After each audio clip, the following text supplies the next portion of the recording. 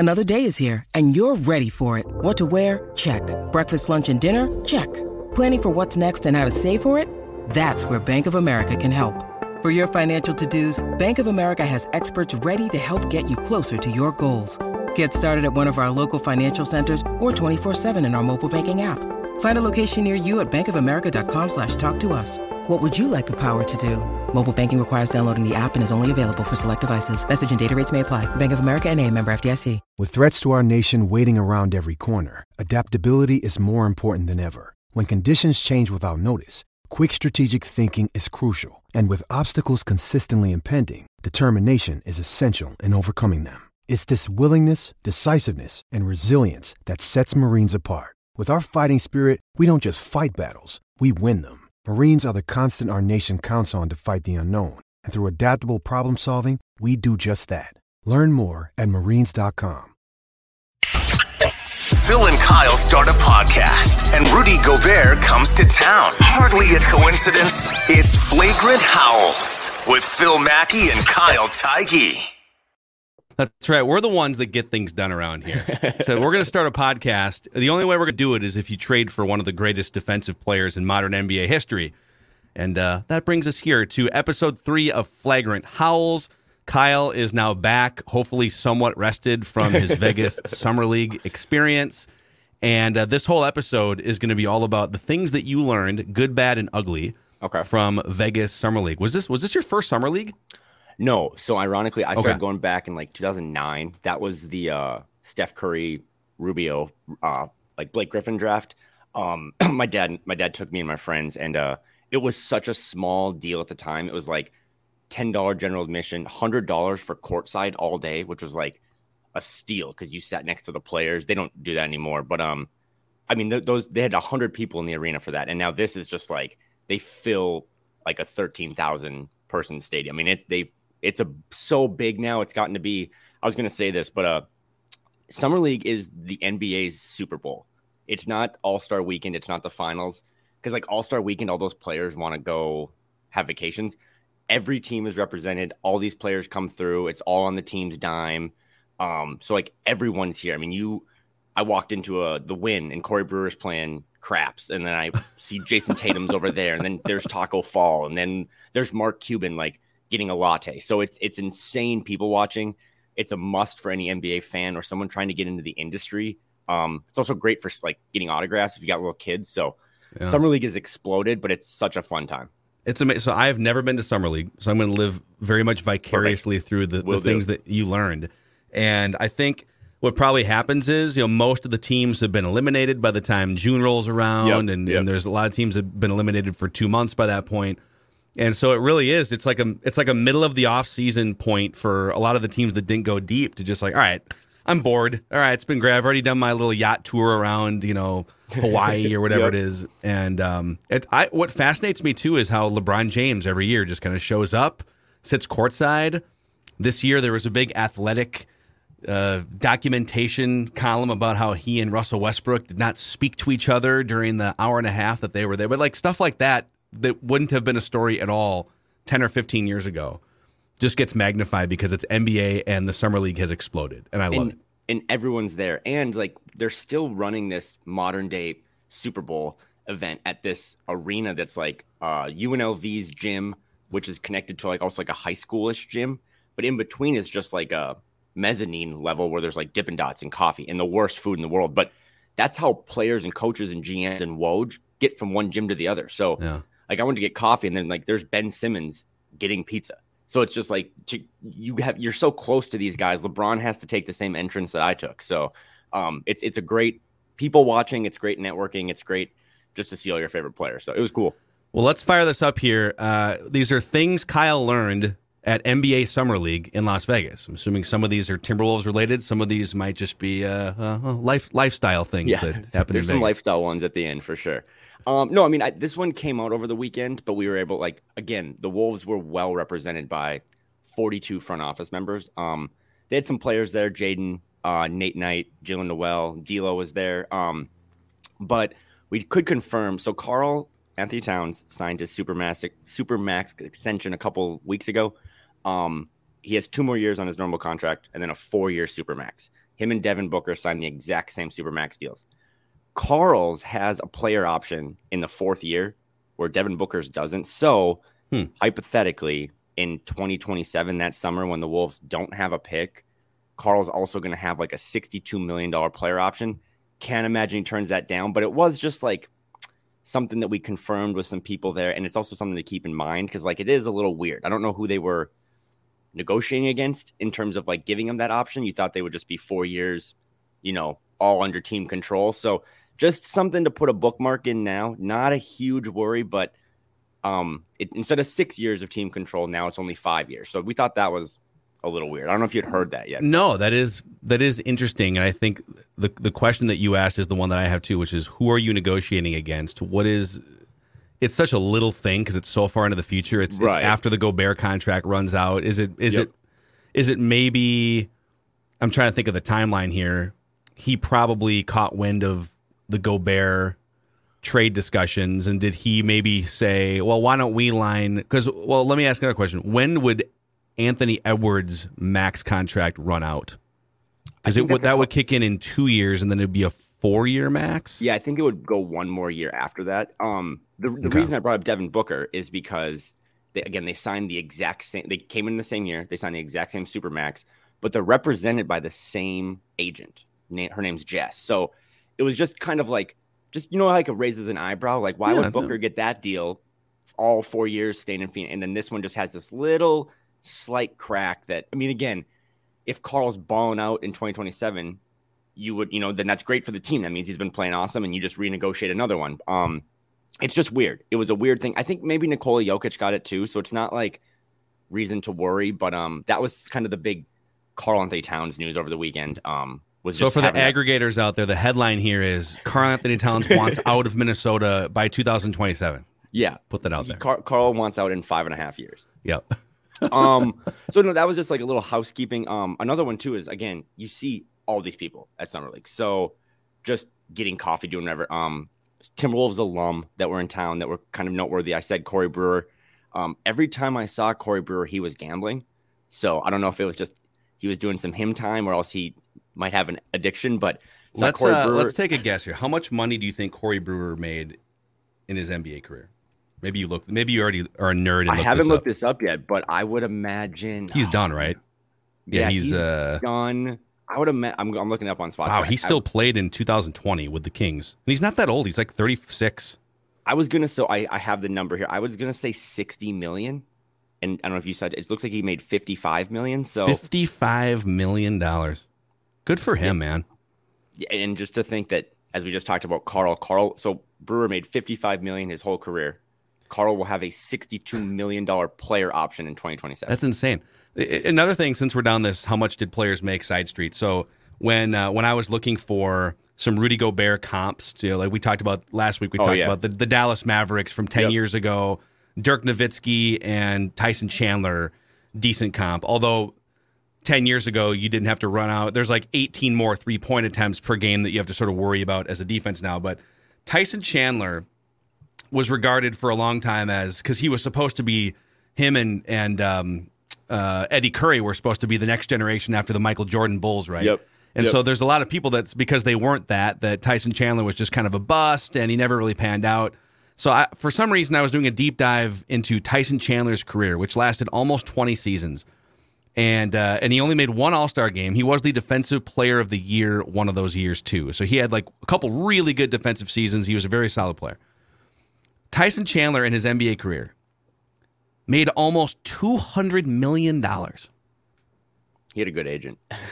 I mean, that's crazy. And he was a good defensive player, but man, these guys, I can see why some of the old school players, like these damn youngsters, they don't know what it's like to have to ride buses and make only 6 figures instead of 9, you know? It's going to be crazy too, because if you're on Spot Track, you can see like a player's career earnings. And I think, like I saw Devin Booker, by the time all his deals are done, he's going to have made $350 million or $400 million. And it's just like, but then again, you think about like in baseball, Aaron Judge is going to sign up maybe $500 million. So it's just like these numbers are getting to the point. We actually talked about this with some people in Summer League. Like, we'll probably see a guy have a $500 million, like $100 million a year deal at some point before we all die. Like, that's just where these numbers are going. Yeah, well, hell, I mean, we're going to be 2/3 of the way there by the end of these next max contracts. I remember like when Steph Curry signed a super max of 3 years ago, whatever it was. Like, holy crap, he's going to be making 50, and now very quickly it's 60 at the end, and soon it'll be 70, I'm sure, by the time. Like Anthony Edwards, when he signs a super max, let's see here, so he'll be 22 or 23 when his max kicks in, and that so like his first super max will be like 27, just like Towns, I guess. Yep. By the end of his super max, he'll be in his early 30s, and it'll almost certainly be for like $75 million on the back end, I would think, in one season. He's going to be awesome to see what he does with that much money too, right? Like maybe he'll buy the team by the time he's 35 and buy it from A-Rod. That's the other thing. It's like, yeah, some of these guys, how many guys could retire from sports? And now it's like these guys retire. Alex Rodriguez retires and like, well, I just got, I don't know, $1 billion burning a hole in my pocket. I think I'll help buy the Timberwolves. Yeah. It'll be great. So, so back to the alum, like I said, saw Corey Brewer, Dario Saric. Jared Vanderbilt was in town, hanging out with the Jazz a little bit. He was in good spirits. He was not happy, by the way, with the way the Timberwolves sent him off in a group Twitter graphic. It was here's goodbye to all 4 of these guys, and Jared retweeted like, "What? Can't even get my own graphic." And I think he was trolling, but that whole thing came up a couple other times throughout the weekend by just like, like we're talking to media people from Denver or stuff. They're like, yeah, that was kind of weird, right? Like they couldn't send 4 separate tweets. And as someone who sends a lot of tweets, I was like, yeah, that probably wouldn't have been that hard. But he was in good spirits. He's a huge human. I forgot about how big he is and how jacked he is. Tayshaun Prince, saw him. He was, I think he's with the Grizzlies front office. He was cool to talk to. David Vanterpool was in town. Tom Thibodeau. Ryan Saunders. So the Wolves played the Nuggets on Friday.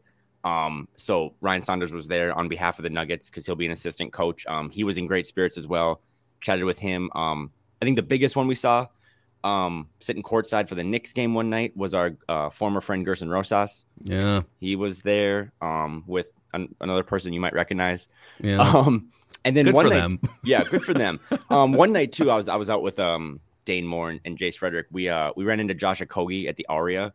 He actually spotted us, came over and like kind of thanked us and talked a little bit.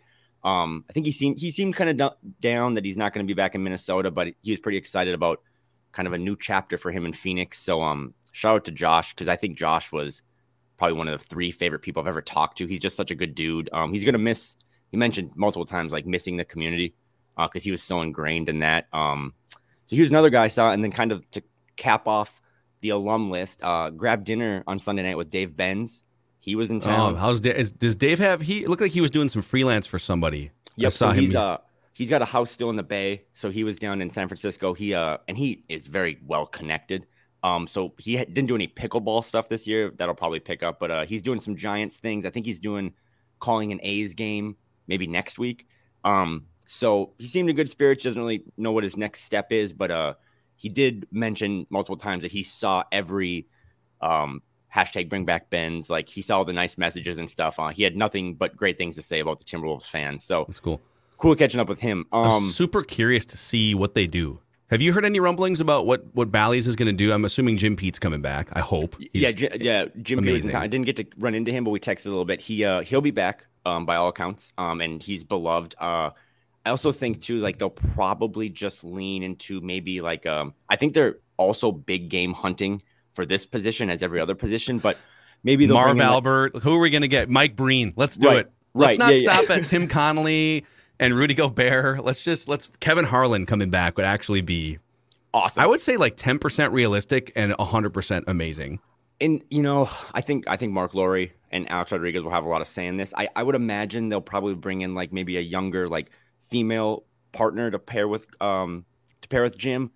Just kind of they're talked constantly about adding diversity and those things. So that'd probably be the way I'd lean. I don't think it's going to be Marnie. I think she has no interest in that. That's why she doesn't want to travel. That's a grind of a job. You fly with the team, but yeah, it's a lot of work. So yeah, Ben's wanted to say, a shout out to all the fans.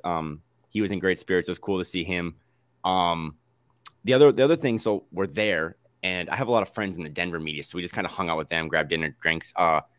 Tim Connolly is a savage. Like Tim Connolly's a savage to them. They're going to miss him. They told some kind of wild stories about him. I think they backed up the idea that he likes to have a beer or 7 with people. So if you see him about this summer, like, don't be afraid to go up to Tim and do you think Tim Connolly was buzzed a little bit the first time he reached out to the Jazz this offseason after taking the Timberwolves job and just said, hey, I'm like 2.5 beers in right now. 100%. How available is Rudy Gobert? 100%. And it sounded like, everyone in the front office was pretty on board with that move. Like we've kind of talked about this before, but Mark Lowry, Dane Moore got to interview him on Saturday and talking to him a little bit. Like, he was very much like, if this is who you want, Tim, you've seen the memes out there, F them picks. Like, Mark was like, go get your guy. So, but yeah, also too, he had like a gravity to him. He didn't go to the Friday night game. He came into Vegas on Saturday, Tim Connolly, but I think he was trying to avoid any Nuggets drama on Friday night. Like Josh Kroenke was there, and I'm pretty sure Josh Kroenke like hates Tim because he left. His public comments were weird. I mean, he made those weird. Well, he did call the Wolves a desperate franchise, which it stings if you're a Wolves fan, but it's kind of true over the last 20 years. And so avoiding that would be good. Yeah, Josh Kroenke looks like if you the old Twitter CEO. He just has this weird. He's just like a weird dude too. I mean, he looks like Jack. Yes, like Jack. Yeah. So Tim kind of avoided that, but then he was sitting courtside Sunday, and he was holding court. I mean, he like Wilson. A lot of players would come through, shake his hand, like they made a reason to go see him. So a lot of other people though talking to like the Pelicans beat writers, talking to people. A lot more writers and podcasters and stuff are super intrigued by all this, and like. They're like, we don't really care what you paid to get him. We think you guys are going to be really, really good. So it was cool kind of seeing the national people don't always follow the Wolves. They don't care. But these people that do nerd out and follow the Wolves a little closer, even if they cover a different team, they're pretty intrigued by all this, and they think the Wolves are going to be pretty good. The only person I have heard complain about how much money Tim Connolly is set to make is Josh Kroenke. Mm-hmm, mm-hmm. And if you really started to ask around the league, I'm sure owners would ideally like to keep the cost down. Anytime one of the top front office guys gets his salary doubled, then I'm sure if you're Mark Cuban or whoever else, you're looking around and saying, all right, well, is this going to reset the market for the top president of basketball operations? But in a league where all these franchises, we started to do this math on our show a few weeks ago, that so Tim Connolly, what is it? It's like is it $50 million or no, it's $40 million over 5. Yeah. Okay. So he's making like $8 million a year. Yep. And there are some, as Glenn Taylor grabbed the microphone during the introductory press conference and said, I'll handle that question. He's got bonuses. It's just bonuses like anybody else has. So let's say his bonuses are tied into the value of the team going up or something because because they win a bunch of games. It's a freaking drop in the bucket. Let's say for a franchise that is worth about $1.5 billion right now, I want to say, like 1.55 or something. And there's other teams, similar market sizes like Milwaukee. They win a championship now. They're worth closer to $2 billion or whatever. And maybe I'm getting the math wrong on this. But if your franchise with a great front office hire and a bold trade and a young superstar and Karl Anthony Towns over the next 5 years can go from being worth $1.5 billion to $1.8 billion or $2 billion. No one's going to talk about, boy, but Tim Connolly cost us a lot of money, right? Right, exactly. Drop in the bucket. Yeah, and when that whole, and I think Doogie's reported on this, but like when they sold the team originally or they agreed to that number, I had one friend who was in Atlanta was just like, they could sell it. They're supposed to, take over fully in 2023. They could sell it December 2nd for probably $2 billion, right? Like They got it on a discount anyway. You've added all these powerful people. You've added a lot of talent. It's already a discount. So yeah, for Connolly to get in on that, the one interesting thing from some Denver people was that, and this goes back to the Josh Kroenke thing. I think when Tim left, this is Doogie, big scoop. I'm just giving little scoops here. Like it sounded like Tim was like, I'm not going to take anyone. It does sound like behind the scenes, he did try to maybe bring Darrell Arthur, who former player, over to Minnesota. And Darrell Arthur had to like answer some questions, and then Saturday night went public. I was like, I'm not leaving. I'm staying here. So that might have ruffled some feathers in Denver. But again, too, like if I was taking a different job, I'd try to like, we're friends. Like, hey, do you want to come with me? Do you want to come with me? So I think it's Denver has this triggers me a little. Denver had a chance to match the new value of Tim. Correct. The new value of Tim Connolly is whatever a quote unquote desperate franchise wants to pay for him. Yep. Okay, so the desperate Timberwolves come along and say, we're going to double your salary. All right, Denver, if you love Tim Connolly, and I think, and maybe you can confirm this, he would have preferred to just keep going with Denver and loved his time living in Denver and the people that he worked with. And if Denver would have made the same offer, he probably just stays in Denver. So it was Denver's decision. Yeah, and not even that, but some of these media people are really tight with Tim, and I think Tim will get that tight with our Minneapolis media. But it didn't even have to be the same number. It didn't have to match, right? Like, yes, they doubled his salary or whatever. It could have been 1.5 times. I think he would have liked seeing that thing through. And if you're the Cronkies, like, you own the Rams and they won the Super Bowl, right? You own the Avs, they just won the Super Bowl. You own 13 other teams, including like Arsenal. So it's not like they didn't have the money. I think, and again, this is just judging a book by its cover, but seeing Josh Kroenke, I was just like, yeah, that dude just probably believes in himself and his system. And he's like, nah, screw it. Leave.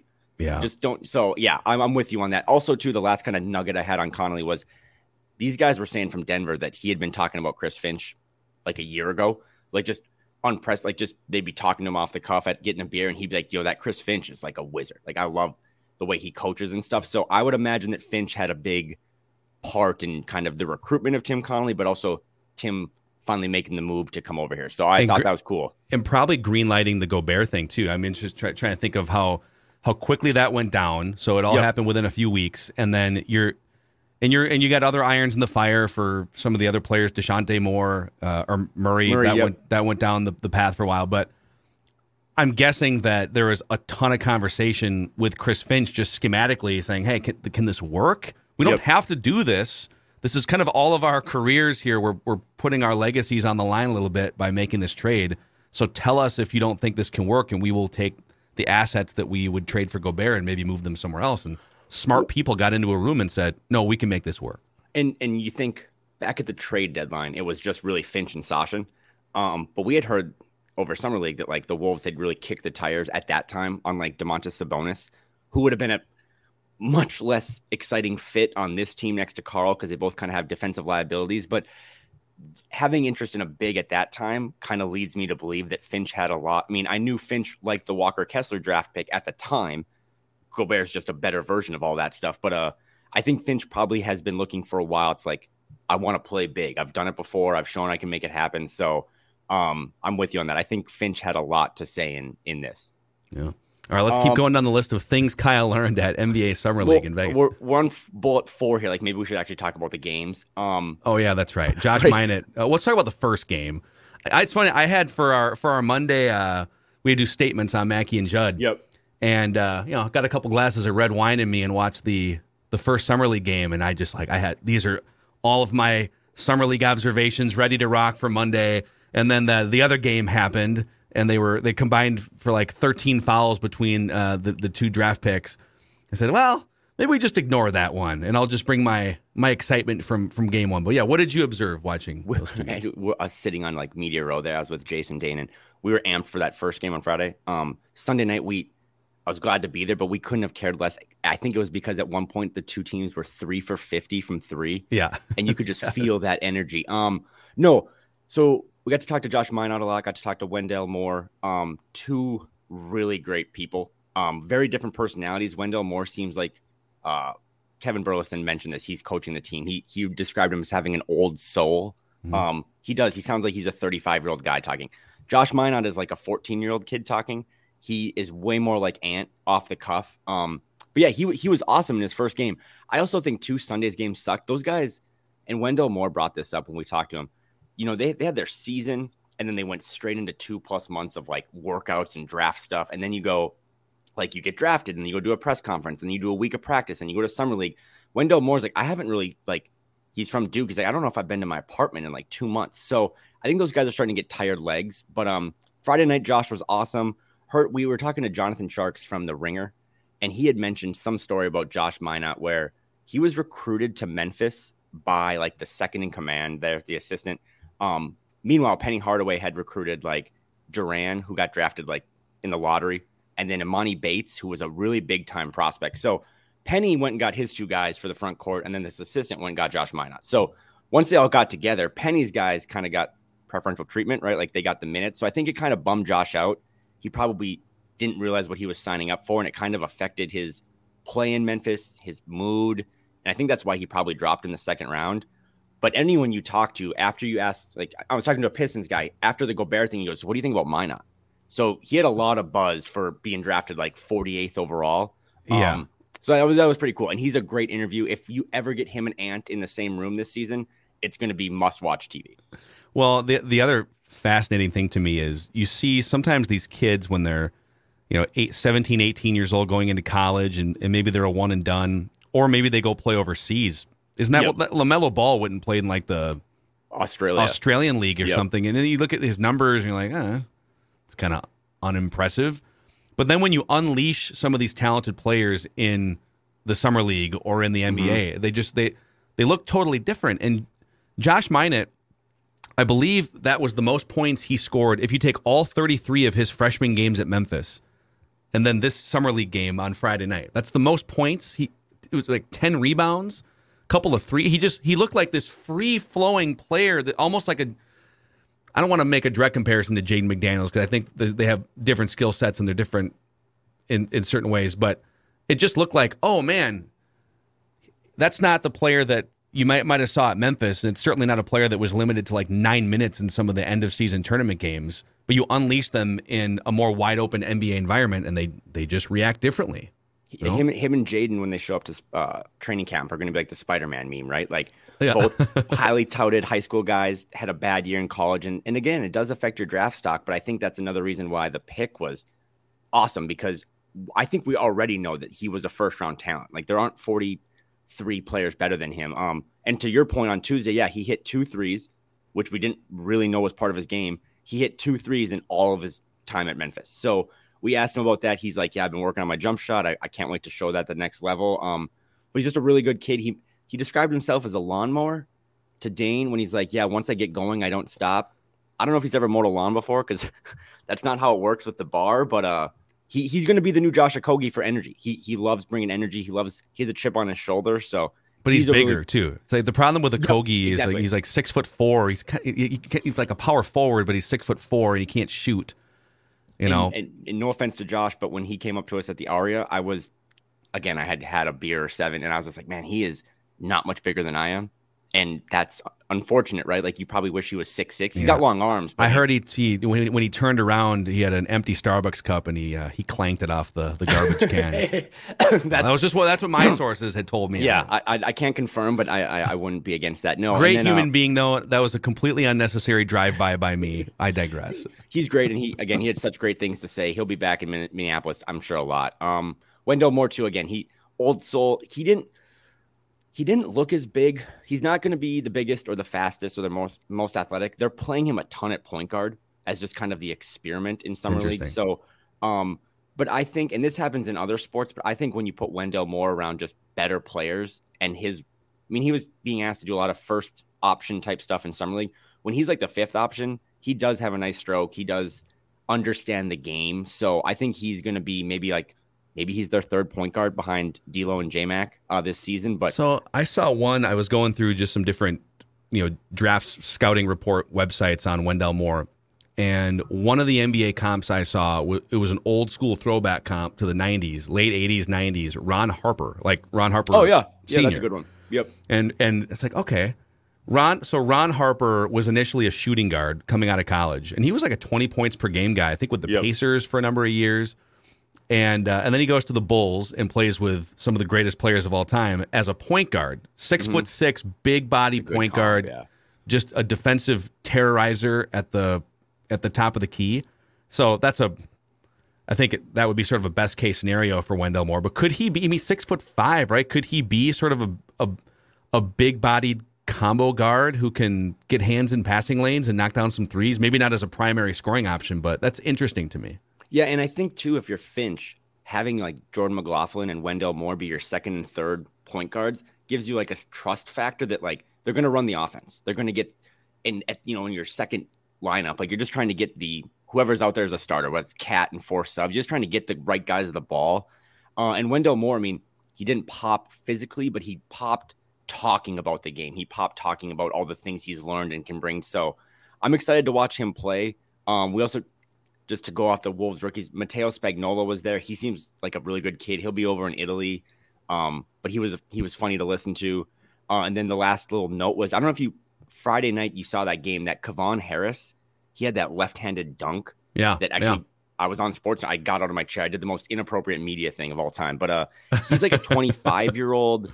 He grinded with the Raptors G League a little bit, but he was cool to talk to too, right? Because it's 19 and 20-year-olds that already have a silver spoon a little bit with like, they're going to have a contract. They're going to be in the league. Well, he's 25 and just trying to like, this is like one of his last chances. And he's a dog. He has such good energy. It was really, I almost got emotional talking to him. Like he's really trying to make this dream work. So I hope the Iowa Wolves pick him up. Yeah. I don't know what his status is for next season, but if he's on the Iowa Wolves, he would be kind of worth checking out a game just because he has a lot of skill. He's older and he doesn't want the dream of being in the NBA to die. So he's 25. He's been grinding. Can you answer a dumb question for me? We were trying to figure this out on Mackie and Judd the other day.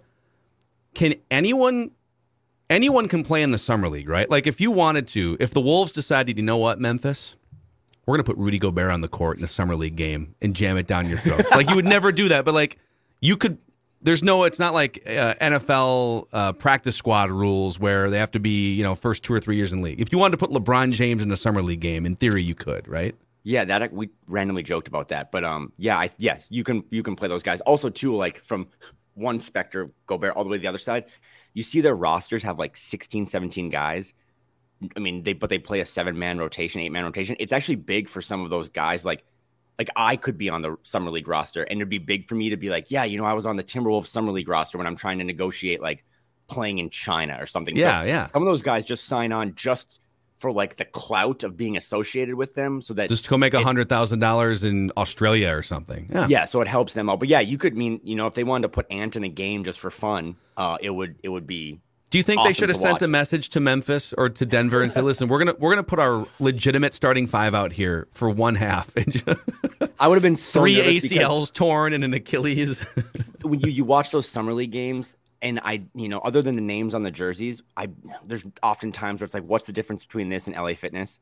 The games are so bad, and it's just reckless, right? Because these guys are fighting for their career, so a lot of diving for loose balls. Like I would not want Ant's ankles anywhere near like some grinding guy for the Grizzlies. But yeah, anyone could play. So real quick on one more note on just like the nature of the games, because there's a lot of guys that are fighting for their careers and roster spots and things. The hustle factor can be a little bit frenetic, but it's not a bunch of dudes just lazily out there playing basketball. There's a lot of guys fighting for careers, and even with that frenetic environment, especially the first summer league game.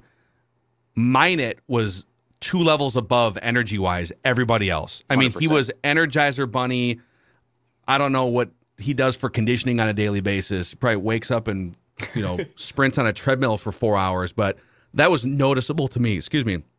Like, okay, if you put this guy on the court, he might not be a sniper 3-point shooter and might not be the most, like, honed, physically talented guy yet. But he is going to run back and forth and out sprint and out hustle players. And I thought going into that like he was so raw, but that he would just be best to live in Des Moines for the next 9 months and play with the Iowa Wolves. His contract status, by the way, he hasn't signed yet, right? Because it's like, is he going to do a 2-way, which is kind of risky, or are they going to try to get him that Gupta special and get him one of those like Jalen Noel 4-year deals? But I came away with it like he would probably be best served not playing, but being up with the big league team. Because at practices or in training camps, just having that energy, being able to like, I don't know, spend a lot of time with like a Taurean Prince or like having a veteran. Kyle Anderson would be a good one too. Like just having someone to be in his ear a lot might benefit him more than just like, spending a ton of time down in Iowa. But yeah, so his contract is not, I would imagine they sign him. Also too, I said this at the top, like Nate Knight was everywhere with the Timberwolves. I think he is an like restricted free agent, but I wouldn't be surprised if they bring him back too. And that's kind of your roster, right? Like Nate Knight. Maybe he's your last backup big or something. Yeah, and gets more of a chance. He's like Jaden's like best friend, it seems like. So I would expect to have those two back. Otherwise, kind of to close it out, just some random stories. I was texting you about this too, but like one night, that same night we saw Josh at the Aria, we're getting drinks and we went to the craps table, high limit craps table. I was just watching. Ty Lue, Tayshaun Prince, Brian Shaw, Jameer Nelson. Ty Lue has like 200,000 in chips. Chameleonaire, the rapper, walks over, And Ty Lue is just as plugged into this craps game as he would be like a Western Conference Finals. It was insane to watch. He was rolling the dice for like 30 minutes. And that's like, that epitomizes what Summer League is like. Just normal people playing craps, playing blackjack. So that was a cool story. And then also too, Kevin Porter Jr., again, this is how funny Vegas Summer League is. He was staying at the Cosmo. He's a guard for the Rockets. He was coming down the escalator behind us. And some people move around Vegas in those like little cart things, those little scooters. And some lady in her scooter just ran over Kevin Porter Jr.'s foot. Oh. And I just imagine like if any Rockets fan was around, they would have had a stroke. So again, just my grandma on a scooter hit Kevin Porter Jr. with her cart. And like, that's just Vegas Summer League. That's Liz Frank fracture out for the season. Yep. Career derailed. Oh my gosh. So yeah, that was just another, you just see all these different people, but it was cool. We got, like I said, Dane Moore had a really good pod. If you haven't listened with Mark Lowry, he was very open. He's very, I kind of want your opinion on this. I don't know if you've listened yet, but I just don't know I don't know how many owners are like plugged into the team as much as like Mark Lowry drops crazy statistics. Like he clearly is looking at this stuff. He's clearly plugged into like analytics. And he's very bullish on the team. I think he made a mention that they have a shot this year to win a title. So I love that. So, but he believes. What I have heard, because when the news came out, was it a year ago now? It's like a year. They've been involved for like a year. And I was trying to do some digging on, okay, other than just what we know publicly about the two companies he sold to Amazon and Walmart, and he helped really build Walmart's e-commerce infrastructure, and like he's been a huge player in these industries. What does he know about sports and basketball? Does he have any other? And as it was put to me by a couple different people, he knew next to nothing about basketball. And when you're rich, of course, you can expedite your learning process. So that's why he went out and hired Damian Lillard's shooting coach to teach him, I want to learn how to play basketball. And through that process, Damian Lillard's shooting coach recommended like 5 or 10 different basketball books. I think one of them was, I've got it right here, the Phil Jackson book. Oh, yep. 11 Rings, if you guys haven't read it. It's excellent. It's just Phil Jackson going through like all of his championships as a player and as a coach. But here's a bunch of books for you to crash course your way into basketball knowledge. And then I'm sure from there he started asking around, okay, what are the analytics I need to know, right? Like I'm pretty sure he has spent the last year going from knowing almost nothing about basketball. Like he was even asking, what are the 5 most important basketball movies I should watch? I want to crash course my knowledge of basketball. And I think not that Glenn has been a micromanager, but I think sometimes sports owners can be a little meddly. Like, Mark Cuban's probably been guilty of this. Jerry Jones for sure with the Cowboys. But he doesn't feel like the type of guy that's going to get super hands-on. Like, he wants to hire smart people. He's also involved in a million different... He's trying to launch a city of the future, for God's sakes, right? He doesn't need to be meddling in personnel decisions. But one of his first priorities was, let's hire the best possible person. Let's start with Pat Riley on a list, be told no, and then go down and we'll land our Tim Connolly. And so what you said off the top of the podcast, which is, listen, from Mark Lowry's voice, Tim, if you think Rudy Gobert's the guy, go get it. I hired you and I trust you and we pay you to make that decision. Let's go do it. Yeah, money, capital, vision is what he talks about. Yeah, and people, capital, vision, I guess. Yeah, I vision, capital, people, or as I put it, vision, capital, Jaden McDaniels. Like, he's the most important person. So he made multiple references too, which is very businessy. Like, you can't control the outputs, right? You can't actually control winning or that stuff, but you can control the inputs. And he kept referencing that. And his inputs are Tim Connolly, like bringing in all these other people. I mean, whether we like to joke about the Avengers front office, like they brought in a ton of people. They're paying a lot of salary to their front office, probably more than 75% of the league. They went out and got Gobert, and they're like, again, what do you need to get this done? So I've been saying, too, like, you're not supposed to like your owners, right? No one really loves the owner of their professional team for the most part, but we're a year into this, and Mark, I mean, he hasn't really stumbled. He's addressed things in the arena. He's addressed things in the front office.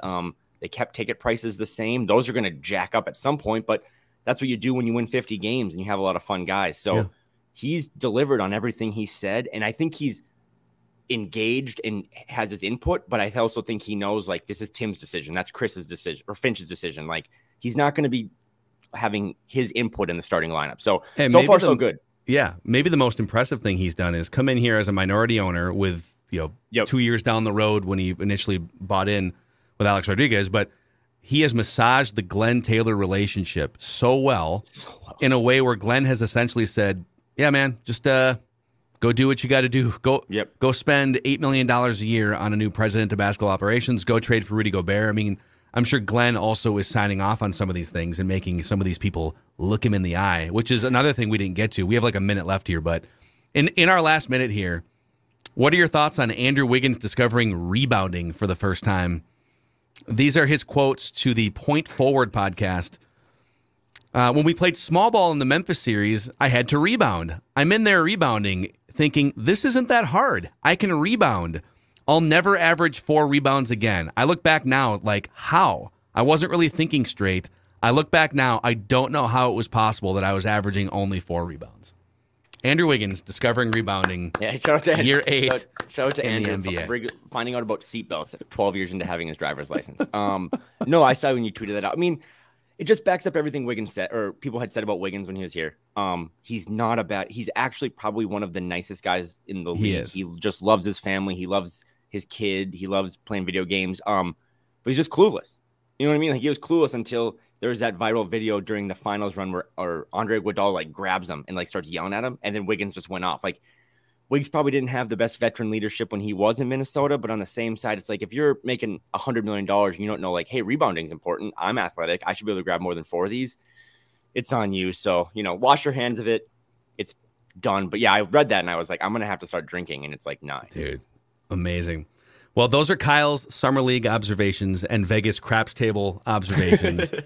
Great stuff. And I know we're kind of winding down the heat of the offseason here, but we have a million other things that we will dive into in the coming weeks here on Flagrant Howls. Maybe we can start cobbling together some fun guests at some point too. Yep. And this is about as excited as I've ever been for a Timberwolves season. So 3 months. 3 months. Me, and everyone else that covers this team and covers the league, like, they were one of the hottest topics in town, them and Kevin Durant. So I'm excited to get things started. Awesome, man. Thanks, everyone. And if you could, if you've subscribed either on Spotify or Apple to the standalone Flagrant Howls podcast, if you could give us a 5-star rating and a positive review. And also, if you could click subscribe on the Score North YouTube channel and the like button on this episode, it'll help spread the word to fellow Timberwolves fans. We'll see you next week on Flagrant Howls. Hi, this is Daniel LaRue of the Real GM Radio Podcast. And while the NBA season is still pretty new, there are some interesting storylines going on. And for me, one of them is, let's call it a shift in expectations, because there are a couple teams that we expected to be not necessarily pushing the accelerator in the early going in the season, maybe seeing Victor Wembanyama and Scoot Henderson, this purportedly strong 2023 draft class, and going, hey, we could be a part of that. And that would be the Utah Jazz and the San Antonio Spurs. Both teams are over 500 with some nice wins. And this isn't fluky. They're playing well so far. And so we will see how they build on this, how they react to it. Do they keep pushing, see if it can keep going, or do they change directions through trades and everything else? So that'll be something to watch in this year where the draft class is strong and these teams have incentives going in both directions. Hi, this is Daniel LaRue from the Real GM Radio Podcast. BetOnline.net is your number one source for betting football and the start of the new basketball season. Find all the latest player developments, matchups, news, in-depth analysis, and live betting and up-to-the-minute scores for every sport out there. Can check in on your favorite games and events, including the baseball playoffs, start of the hockey season, MMA, boxing, and golf, plus sports podcasts. So head to the website today or use your mobile device to learn more at BetOnline, where the game starts.